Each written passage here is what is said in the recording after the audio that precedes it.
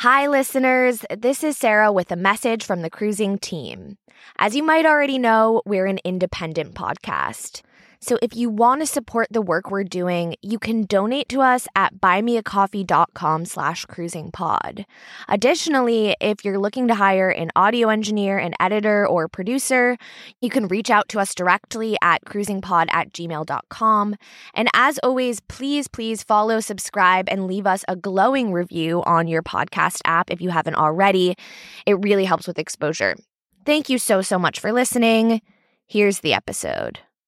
Sarah Lily Lamascus has always been told she's just like her grandmother. Like, she just does not care what people think. Around her local lesbian bar, Sarah Lily just goes by Lily. So that's what we'll call her. Because apparently there's like 8 Sarahs that come in here, and I wanted to differentiate myself. But back to Lily's grandmother. She is opinionated and not afraid to voice it. She's fearless and smart and would go to the ends of the earth for anybody when she was alive. So much so that when she passed, she only had $500 to her name. After being a registered nurse and, owning restaurants and stuff all her life, she could have easily had a nice retirement fund to live off of. But instead, she scraped by just so that others wouldn't go without. It was a lot of people in my dad's life when he was a kid that would stop by her restaurants and come see Mama Lynn, is what they called her, Mama Lynn. Lily hangs on to the good things about Mama Lynn. I don't know. I just kind of aspired to take those positive sides of her personality and take it as a compliment. The fact that I've always been told that, I'm a strong-willed person and I'm a fighter, and kind of makes me think of her when I have moments like that. But when it came to Lily's sexuality, she didn't see eye to eye with Mama Lynn. My grandma and I actually had a really big argument. And I had a friend, and her and I were a little bit talking and stuff. But my grandma asked, what is this girl doing posting on your Facebook, winky faces and kissy hearts and blah, blah, blah, blah, blah. And I was like, well, I'm a lesbian. I pursue women. And it was like, bull. No, you're not. The reason behind Mama Lynn's homophobia is a shocking one. And a pretty extreme demonstration of just how fearless she really was. She was a wild card. By the time she was 19, she got arrested for attempted murder and arson because she found her husband at the time in bed with a man. So she has always had an extreme bias against LGBTQ. And I can't say that I blame her. I just wish she would have gotten, before she passed, out of that mindset that just because one person did something wrong to you doesn't mean that people as a whole are terrible, just because of them being gay or whatever else. Lily was never really able to convince Mama Lynn that it was okay for her to be gay. That's actually been an issue with Lily's whole family. I've told them that I'm a lesbian, and it was just kind of like, no, you're not. You're not. You're not. My parents are, again, very religious because we do live in the Bible Belt, and it's just kind of the norm.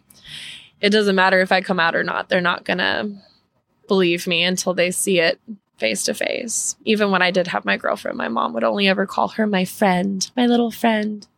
They were just still hoping, just praying, I just want you to find a nice white man and have redheaded babies with. I'm a ginger, by the way, since y'all can't see that. But they said white? Literally, they want me, because if I have a mixed race child, it's not going to have red hair. So it's been a frustrating thing in my life. But within the past year or so, Lily has found a chosen family at Alibi's, one of 2 lesbian bars in Oklahoma City. Ironically, she can thank Mama Lynn for that. During the pandemic, Lily moved from her family's home in Texas to Oklahoma City to take care of her grandmother, who, despite their differences, she's always been incredibly close with.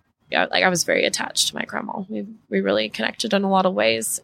Once settled in at Mama Lynn's house, Lily discovered her new local lesbian bar, Alibi's. Every single person up there was just so friendly and asked me questions about myself. And were just real people and really sweet and generous to me as far as just make me feel welcome, I guess. A few months after that first visit, Mama Lynn passed away. So Lily started to grieve and make plans to move back to Texas. The day that I had resigned myself to having to move back, this girl that I've known for a long time, like since I was in third grade, she just hit me up and she was like, hey, my roommate just moved out.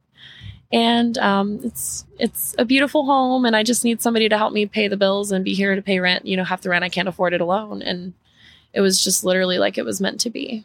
In Lily's words, this was kismet. So she stayed and started going to Alibis more and more often. In the last month and a half or so after my grandma passed away, I was just like, I really need to be somewhere, not home. Lily's new house is much farther from Alibis than she used to be. It's about 45 minutes away, but that hasn't stopped her. I work in Yukon, and that's about 15 minutes from this bar. So it's like kind of on the way home, and I like to stop here and just hang out and not even necessarily drink every time, just kind of talk to people and decompress before I go and drive home. So it works out nicely because early evening is Lily's favorite time to be at the bar. I do like when it's more low-key. This time of day, about 6:30ish in the evening is perfect. This beautiful little outdoor area right here where it's just comfortable, shaded, I like just sitting out here and watching the sun go down, I guess.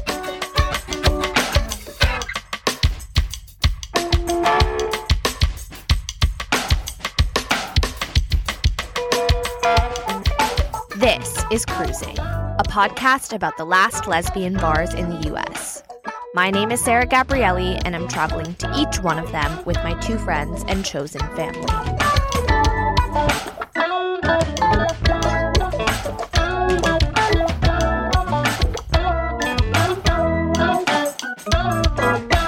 This is stop number 12, Alibis. You might be surprised to hear Oklahoma is tied with New York for the state with the most known lesbian bars. It has 3. And there are 2 in Oklahoma City alone. There's Frankie's, which we'll get to next week, and of course, Alibis. So imagine the OKC lesbian community. Shockingly enough, it's huge here. It is huge here. Like, people from other larger communities and states are shocked. This is Crystal Campbell McDaniel, one of Alibi's 2 co-owners. That second voice in the background is the other co-owner and Crystal's partner, Tiffany. The lesbian bar owners can only guess as to how Oklahoma City became such a hotspot. Cost of living is low. So therefore, it lends to single people or single incomes. Like if, because a lot of people don't combine finances. And so that lends to allowing you to be able to support yourself or live communally without too much issue. Crystal took over Alibis in 2013, but she's always heard stories about the bar's origin back in 2003, or at least versions of that story. Bar talk is always bordered on bullshit a little bit. So I don't know what's true and what's not 100% true. The original owner of Alibis is the one that passed it on to Crystal. Her name is Kathy.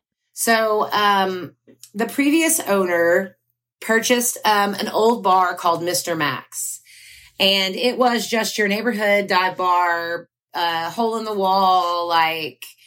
used to be like members only, you'd bring in your bottle, put your name on it, and they would give you the mixers type of bar. So she bought it and she changed it into Alibis. From Mr. Max, Kathy inherited a very different sort of clientele. When she took over, that had a predominantly straight clientele, your straight blue collar worker clientele. And the bar's regulars definitely weren't used to having a lesbian around. It took them a while to acclimate to a female lesbian owner.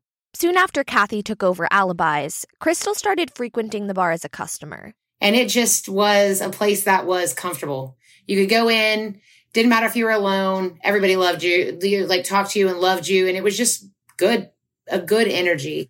Around 2010, Crystal was in nursing school, but she decided to trade in that career path to work at Alibis. I mean, realistically, it was money. I could work minimal amount of hours a week and make really good money. and be with my kids more often and not have to be a nurse and have to deal with people dying. So it just made sense. Yeah. Crystal describes herself as a lot. I'm just a lot. I'm the person that they always told that was too much. So you'll usually know if I'm around. I'm just very loud and bubbly and obnoxious sometimes, but sometimes in the best ways, sometimes not all in the best ways. She attributes some of this to her ADHD. But that doesn't stop her from being an effective leader in the community. I feel like a lot of people look to me to be the supportive one and to be the one in control and to be the one that's got their shit together. And I try to be that for them at all times. So I don't know. I guess I try to lead by example, even though sometimes when I'm struggling with like ADHD triggers, like that's why having this type of interview is very hard for me, because you're asking me questions and you need to answer right away. And that's really difficult because it's so jumbled. But I vowed that I was going to do interviews no matter what, even if I felt uncomfortable. Like many lesbian bar owners, Crystal met her wife right here at the bar. My name is Tiffany, and I go by she or her and part owner along with Crystal. The pair met pretty soon after Crystal started working at Alibis. We did. At Alibis. We did. She came in on my very first shift alone and told her friend she was going to marry me. And I had been with a couple girls, never had a serious relationship with a female, and told my boss that at the time that I was going to marry her. And when you're a bartender, you just get hit on. It's normal. So having people say things like that is just normal. But regardless, they started dating a few months later.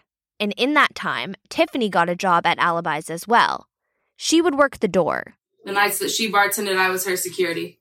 Not to make sure nobody hit on me or anything, but mainly because it just made sense. If I was going to tip somebody out, the money stays in one account.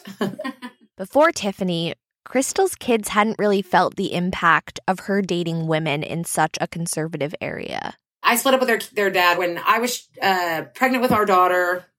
I left then, and I've been with women predominantly since. So since I was 24. But now, Crystal was in a committed same-sex partnership.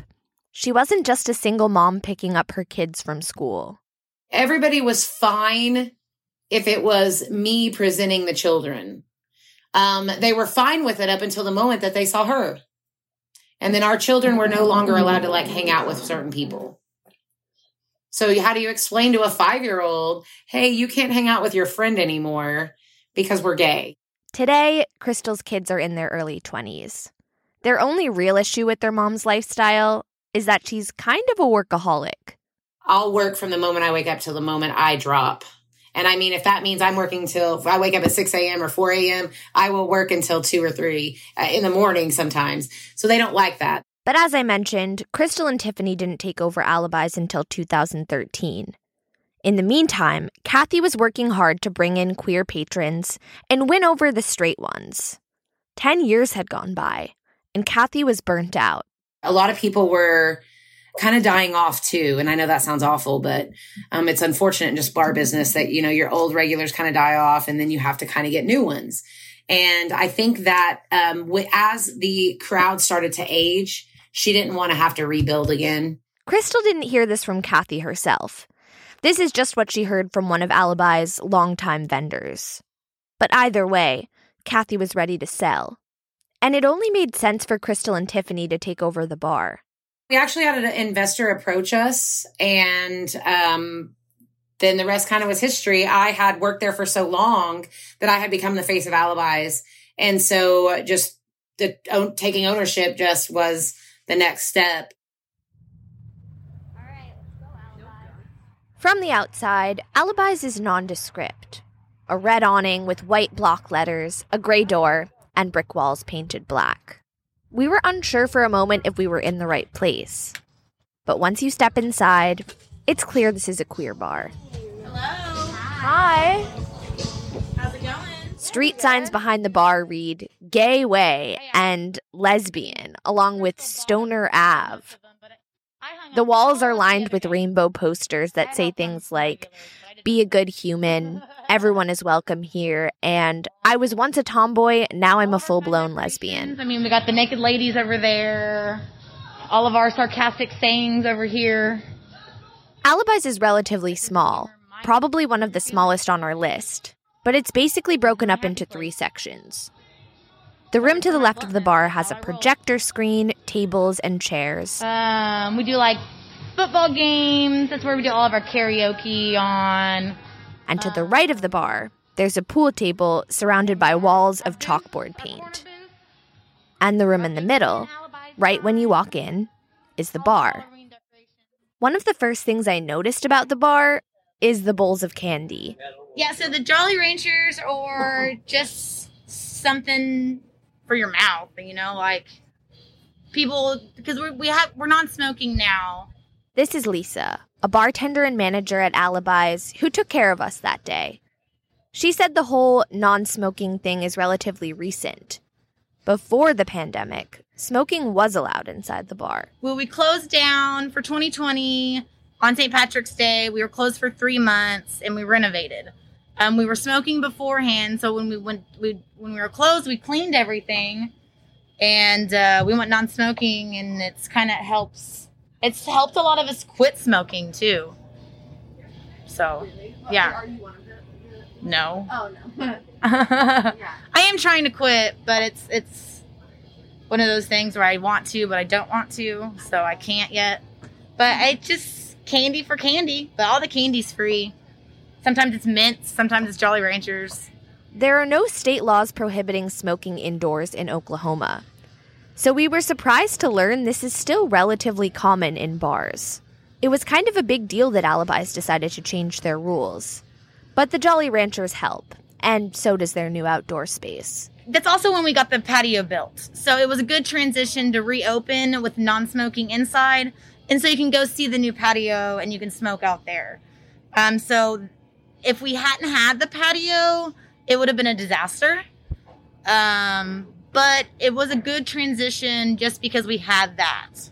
And it was June, so it wasn't too hot, and it was still kind of nice outside. So we were like, oh, no, you can't, but go check out the new patio. You can smoke out there. And we're 420 friendly. You can vape inside. You can smoke outside as long as you're respectful. So that helped us with the patio as well, because who doesn't want to hang out on the patio and just smoke? Whatever. Sitting at the bar inside, we found an entire menu of mocktails, all made with non-alcoholic spirits. Crystal is sober and hasn't been drinking for maybe over a year now. So it's very important. Like, she has the non-alcoholic liquors and beers. We want it because we just want this to be a safe spot. A lot of people come here and we want them to feel like it's safe. Like, you can come in by yourself and no one will harass you because you're just sitting there by yourself, and then you can drink or not have alcohol. They're called Ritual. It's a whiskey alternative, and we have whiskey, gin, and dark rum.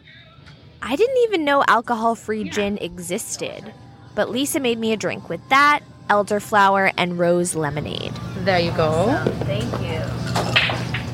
Lisa has been working at Alibi's for about 7 years, but she was introduced to queer nightlife long before she started mixing drinks. Back in high school, Lisa and her friends used to go to an underage dance club called the Rec Room. Thursday, Friday, Saturday, every week. Literally, at 16. It was Thursday, Friday, Saturday of every week. The Rec Room opened in the early 80s, and it sat on 39th Street. That's Oklahoma City's gay strip. And it was behind one of the clubs, so you couldn't see it from the street, but you had to go around the alley, and then the door was back there. And then, they didn't serve any alcohol. There was a cover, $5 maybe. It seems that the Rec Room was a formative experience for a lot of young queer people in the area. So I got in touch with Stephen Morton to find out more about it. Stephen DJ'd at the dance club in the early 90s, and he knew the owner, Scott Wilson.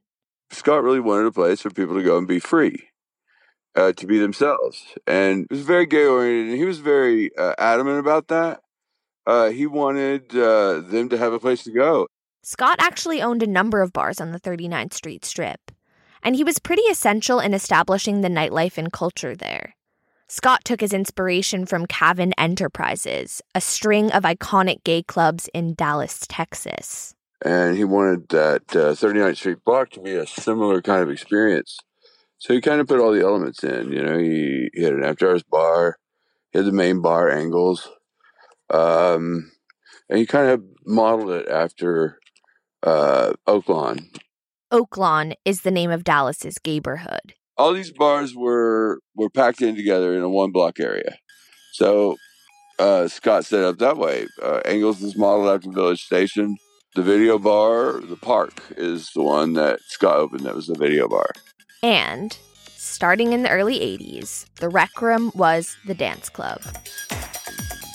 He wanted it to be an after-hours place because the people still wanted to dance after 2 a.m. So he chose to make that one a non-alcoholic place so that he wouldn't have to close. And after the bars closed, everybody could go there and keep dancing. But what was it like inside the Rec Room? Like a ruddy old pool hall. It didn't look great. It was very 80s looking in the old. It was almost looked like an arcade and pool hall that just got gutted and a few pool tables were left. Had killer sound system. It had a giant, two giant bass bins on the dance floor that were clips, and you could dance on top of them. And then a hanging sound system after that. So the sound was killer. We had a video screen down on one end, so we ran video, and I mixed video. The vibe was just joyous and free. The energy was high. And it was, people were out there to really let loose and let it all hang out. Because the rest of Oklahoma was very conservative and very strict. This vibe attracted all walks of life, not just underage queer kids like Lisa. Because it was like this ecology of misfits, right? In Oklahoma it was, anyway. None of us fit anywhere else. But we were all completely accepted out there.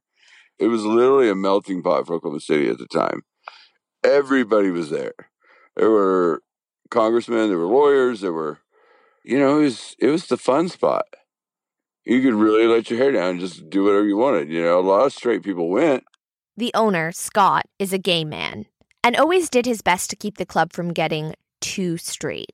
If it got too many straight people there all the time, he tried to make it a little more gay. It would increase drag shows, number of drag shows over a weekend, or an occasional dress requirement, things like that.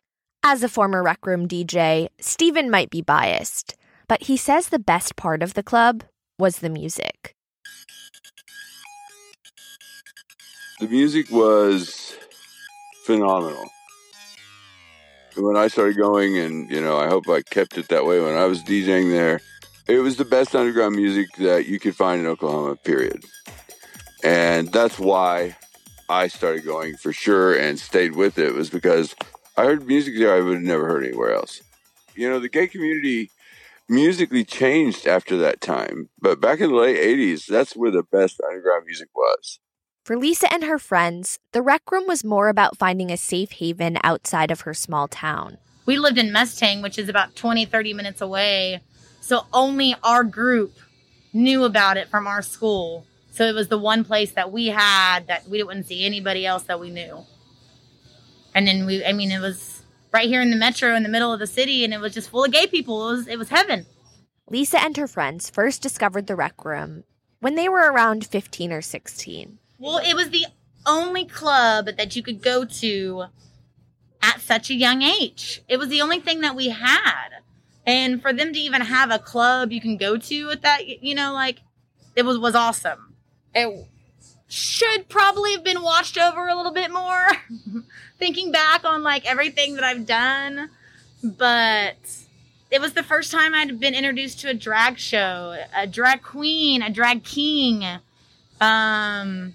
anybody that was trans at such a young age. You don't normally get that. And that's what the Rec Room was for a lot of us. The Rec Room was formative for Lisa in a lot of ways. I mean, for one thing, when she first started going, she earnestly identified as straight. When I started going, I was going because my friends were gay, and it was just, I was going with my friends, and met a girl and started texting and calling and was like, oh, no, I'm not. I'm just coming out with my friends. I'm not gay. And then, you know what? I still am.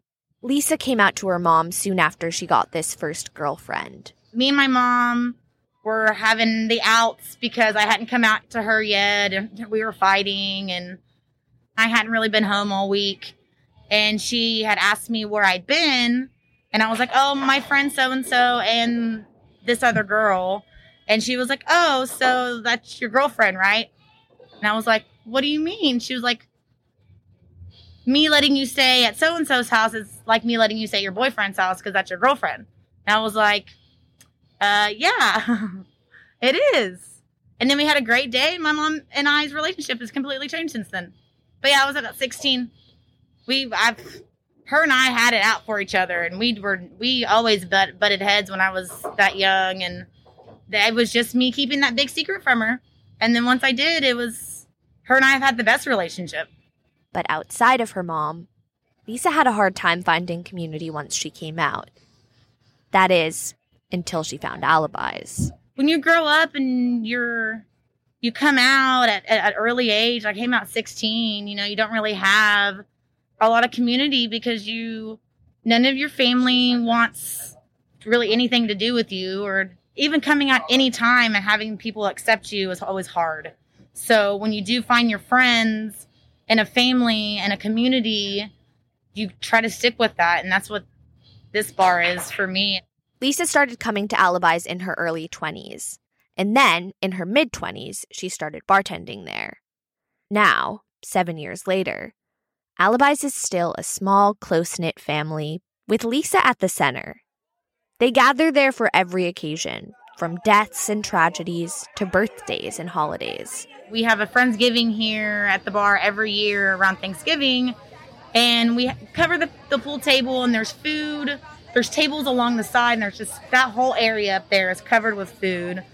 So we have like a clipboard, and you just say what you're bringing so people know, like, they don't bring double things. And then the whole place is just packed because people don't have that. They don't have that with their families, and we're able to do that for them. And it's open to everybody. By everybody, she means patrons and staff and community members. Literally anyone who needs a place to celebrate. The staff itself is made up of just 3 bartenders, the 2 owners, and Leroy. And he just comes in at night and helps us close sometimes. But we would never disregard Leroy. He's always here. He shows up and just helps us.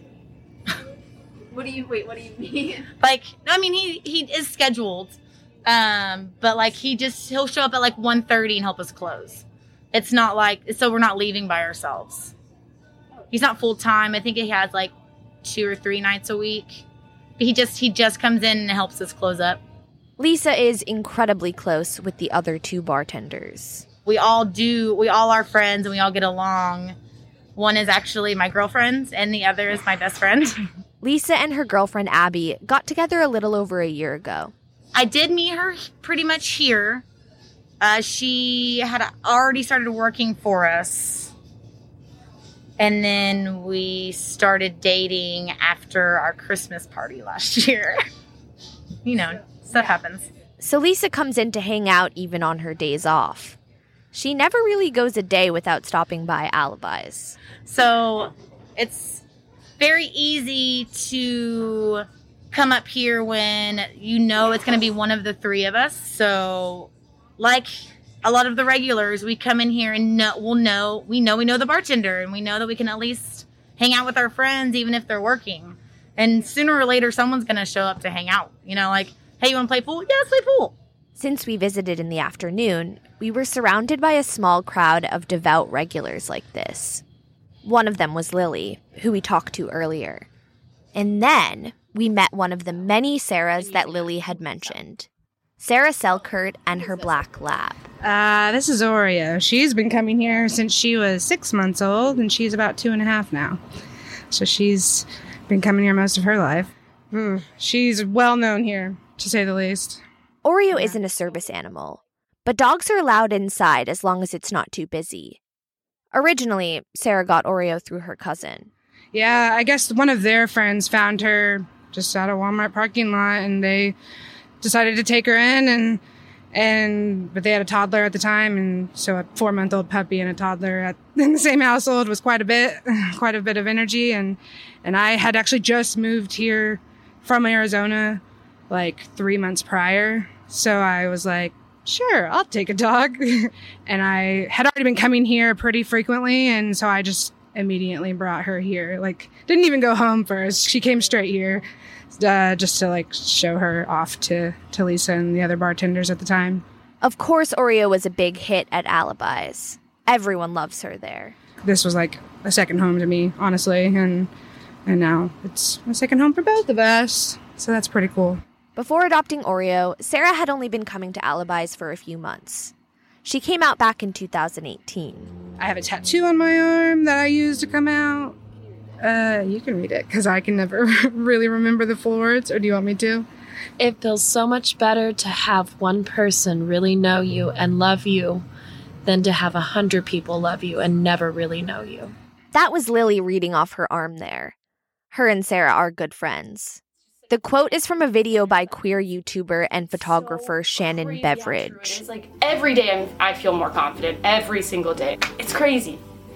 It's crazy. And that's going to happen for you guys. And that's so exciting for me. And I'm so happy. Sarah says Shannon's videos inspired her to come out. Kind of clicked that I'd rather live my life as me and be happy than to succumb to societal norms, societal standards, all of that kind of stuff.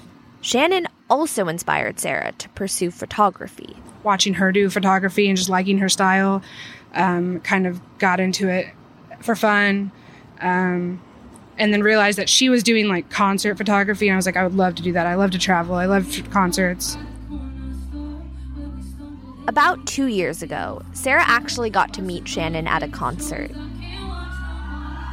Sarah didn't know it at the time, but this would ultimately lead her to Alibi's. An LGBTQ singer, her name's Fletcher, was performing. Her photographer at the time was the girl that inspired me to come out and do photography of my own.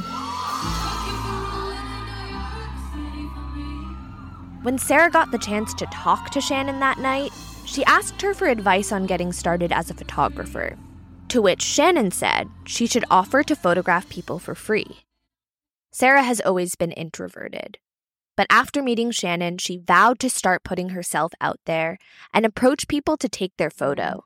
Kind of kept an open mind the whole process of like meeting new people and getting out of my comfort zone kind of thing. So, which landed her at a random Oklahoma City bar with her camera. I walked up to these two people shooting pool, said, hey, can I take your photos while you're shooting pool? I'll leave your face out of it. Started talking, and one of them told me how they hosted open mic at the time at a bar in the city, aka here in Alibi's. So that chance encounter pointed Sarah in the direction of Alibi's. And of course, at the lesbian bar, everyone was incredibly welcoming of her. I mean, everybody's always been like open and friendly, and I'm very like reserved at first. So even if I didn't want to interact with people, they never made it feel weird or awkward. I just hung out and watched people and eventually started talking to people. Through Alibi's and the kindness of the other people there, Sarah even landed herself a new camera. I actually met somebody recently that was driving from Florida to Colorado for work, and they stopped here, of all places. And we were talking about photography one night, the night that they were here, and they happened to have 4 Polaroid cameras in their car, 2 of which were for their niece and nephew. One was for them, and they were like, you can have this, and just gave me a Polaroid camera. And I was like, that is the sweetest, most amazing thing that anybody's ever done. Holy crap. So that was within this bar. Like, that's the kind of people you meet. Since the pandemic, Sarah has experienced a second coming out of sorts. I'm very much masc and androgynous as it is right now, and that is a fairly new thing in my life. And in Oklahoma, even though I chose to move here, it still can be intimidating and overwhelming, and you never know what kind of people you're going to meet. Over the past 2 years, Sarah says, her outward appearance has changed. So obviously it's a podcast. You can't see my face, but I was born a female. I have not taken hormones, but I have naturally high testosterone. So I have facial hair. And that is since the pandemic thing. Sarah has PCOS, polycystic ovarian syndrome, which is an incredibly common hormone disorder. That's why she has high testosterone. But during the pandemic, Sarah came to embrace this new part of her. And I just learned to accept it and deal with it and not be against it. I'm going to do what I'm going to do. And if you like it, great. If you don't like it, that's not your choice. Not your life, not your body. I'm comfortable, I guess, is what matters. And that's all I care about. Sarah's still exploring her gender identity. But that doesn't have to be connected to her outward appearance. I've dabbled with the identity of non-binary, and I think with the pandemic, a lot of people had to face thoughts that they would otherwise ignore. And I dabble with that idea, but I don't fully talk about it much. But again, I'm just going to do me. But at first, Sarah worried about returning to work in person. The last time she was in the office, she looked a lot different than she does now. I'm in banking, which is a whole nother cup of tea when it comes to presentation. When she eventually returned to the bank, Sarah went as far as to meet with her bosses to address her concerns. I think it was just anxiety and just not even them, but being worried about what other people would think, which is most of my problems, is if there would happen to be anybody new and them seeing me go into a bathroom looking the way I do, would they be weirded out by that? In this meeting, Sarah offered to explain her PCOS to her coworkers. And they said no. If they, you want to tell people, you can, converse with them about it and they can ask. Yeah, they've been really nice and supportive and not given me any issues about presenting the way I do. Fortunately, most of Sarah's coworkers have been fairly understanding. In reality, most of the people that I work with have known me since before the pandemic, so it wasn't a problem, but if they had an issue, they could just talk about it and I would tell them why. And in reality, it's not that big of a deal. Unlike at work, Sarah never had to worry about being accepted at Alibis. So this has been a safe bubble per se, where people don't judge. There's all sorts of people here, regardless of sexuality or gender, straight, not straight, cis, gender, not cis. They're open, and that's never been something that people judged. And that's amazing. I can't say the same outside of this bar, and nor have I really given the people the chance to, but still, it's nice that this is that place that I can go and just be me and 100% myself. But like any bar, Alibis does have its fair share of interpersonal issues, many of which have to do with politics. It's weird because Oklahoma is such a conservative state. So it's difficult. That was Crystal again, one of the current owners. She says Alibi still has plenty of straight patrons and plenty of conservative ones. You're not supposed to talk about politics in a bar, but that's not who we are. We're going to talk about anything in that bar. So we had a little bit of pushback whenever around politics. We had a really large motorcycle, biker type of following that had become friends over the years. And they kind of stopped coming when we got into the politic conversations. And then they're back. It's just kind of that ebb and flow of how it works. Get mad because we're too liberal and we're not conservative enough. And then we get mad at them because they're too conservative. So they stop coming for a while and then we all make up and it's fine. And the pandemic has definitely exacerbated political tensions. When the pandemic happened and we had to follow certain rules and they didn't like them and they started treating the people my staff like absolute garbage. There was an incident of people coming in that had been exposed. Somebody had popped positive. I vowed at that point, if I had to get all new clientele, I would. I mean, it was awful. Crystal was fed up with the way people were treating her staff, constantly pushing back and snapping at them over COVID regulations or otherwise. So she introduced a new policy, One that's pretty unique for the service industry. Crystal's staff can stick up for themselves. I let them handle it the way they see fit. Like if there's somebody that's being rude with them, they're allowed to handle that.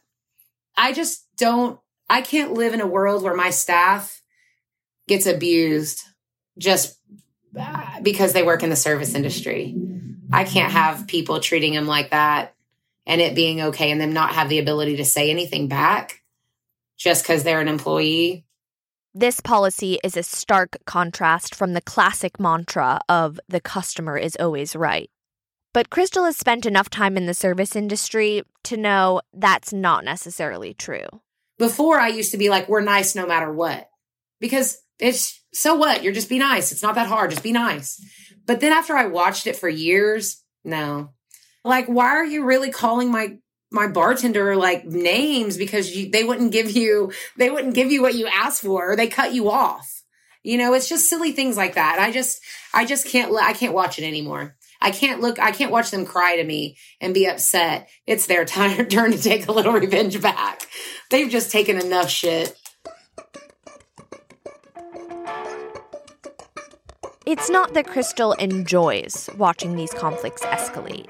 Don't get it twisted. It's still really uncomfortable to watch sometimes. Like sometimes when they're snarky, it's really uncomfortable, but I just walk away and let them do it. It's all part of Crystal's mission, to keep Alibis a safe space for everyone. From COVID exposure to homophobia to unruly customers. What changed is that it felt like I had failed at that. It is something that I've worked really hard to keep it a safe space for everybody. Trans, straight, lesbian, gay, everybody, people of color. I just want everybody to be there and be good and have a good time and not be horrible people. It's home. I mean, even to this day, that's what I've always tried to preach about us, is that it's home. It's where you come when you've had your worst day, your best day, your breakups, your makeups. I mean, just everything.